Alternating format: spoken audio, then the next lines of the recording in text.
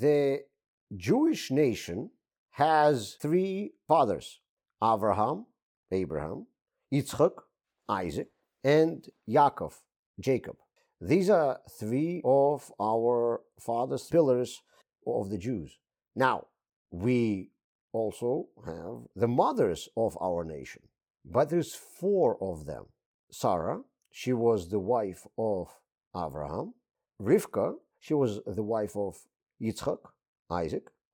And Yaakov, Jacob, the third father of our nation, had two wives, Rachel and Leah, Rachel and Leah.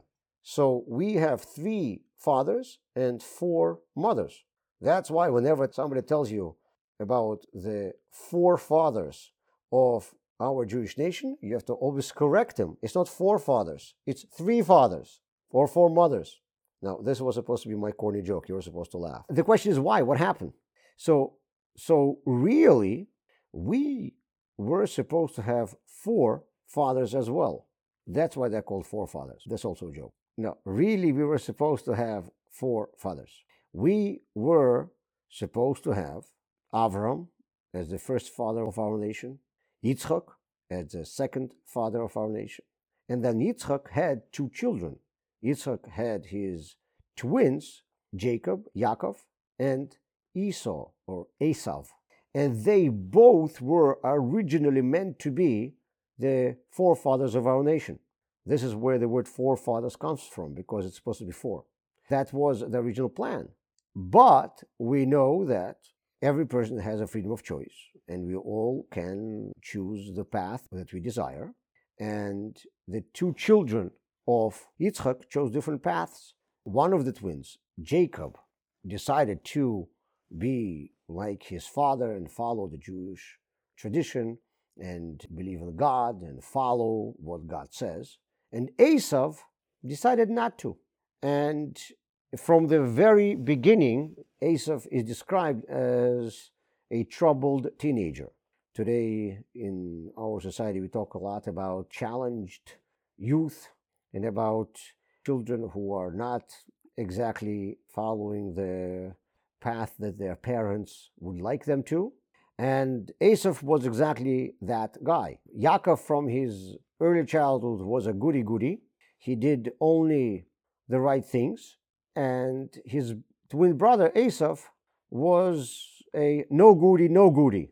He was doing things which were not so pleasant for his parents to find out about.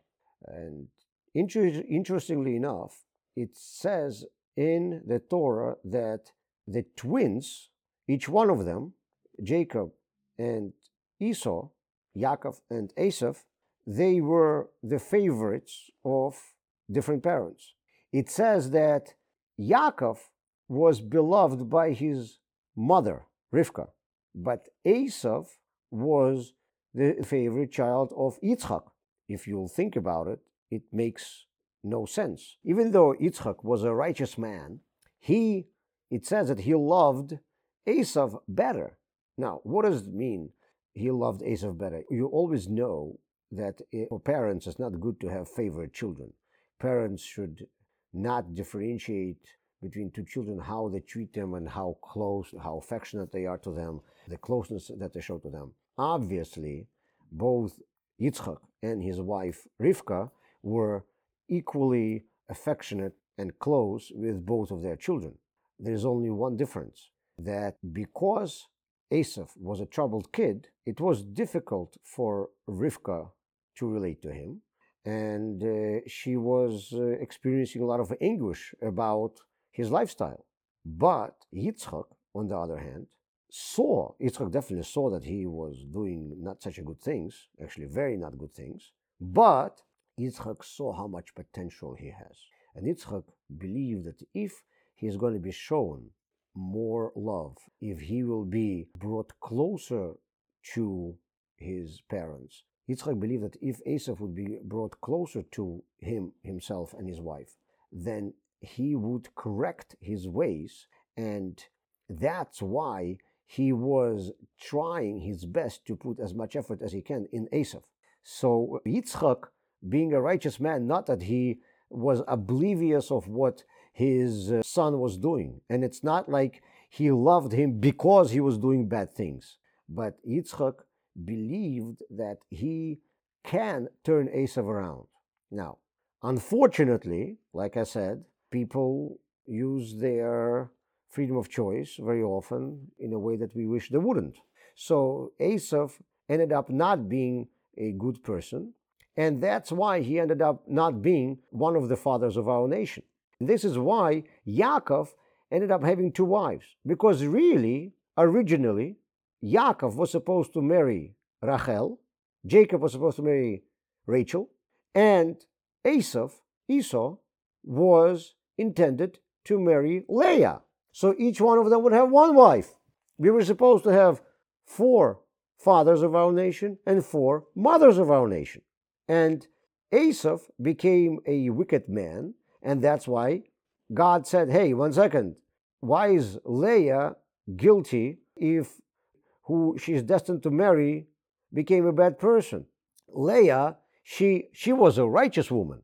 She was a good Jewish girl. So even if God thought originally that Leah would marry Esau, but now because Esau changed his path, God said, 1 second, we have to adjust our plans here. So that's why Leah became the second wife of Jacob, to still be one of the mothers of our nation, but not with Esau. So the Rebbe, the Lubavitcher Rebbe, brings this in his talk, and he says that we need to learn from Yitzchak.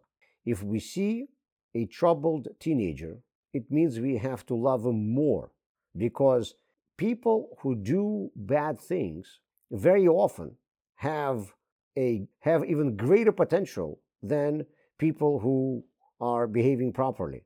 We know the Talmud says that the greater a person is, the stronger his evil inclination, which means we have inside of us two inclinations that pull us in different directions. And the way we are created, that these evil inclinations are always toe to toe with each other. They always have equal forces. This is what allowing us to have freedom of choice, because it is up to us which way we are going to tilt this balance. We have a way of going this way, going that way, only because the two sides of us are equally strong. And it's only our decision that will make us move this way or that way. So if we see a person who has a very, very bad side to him, all it means is that he has equally good, equally strong, equally big, good side. We just have to uncover it. We have to find it. Whenever you see a troubled person, it is because he is using his potential, his talents, his brains, his skills in a wrong direction. So if you will turn him around and help him use it in the right direction, he could do tremendous things.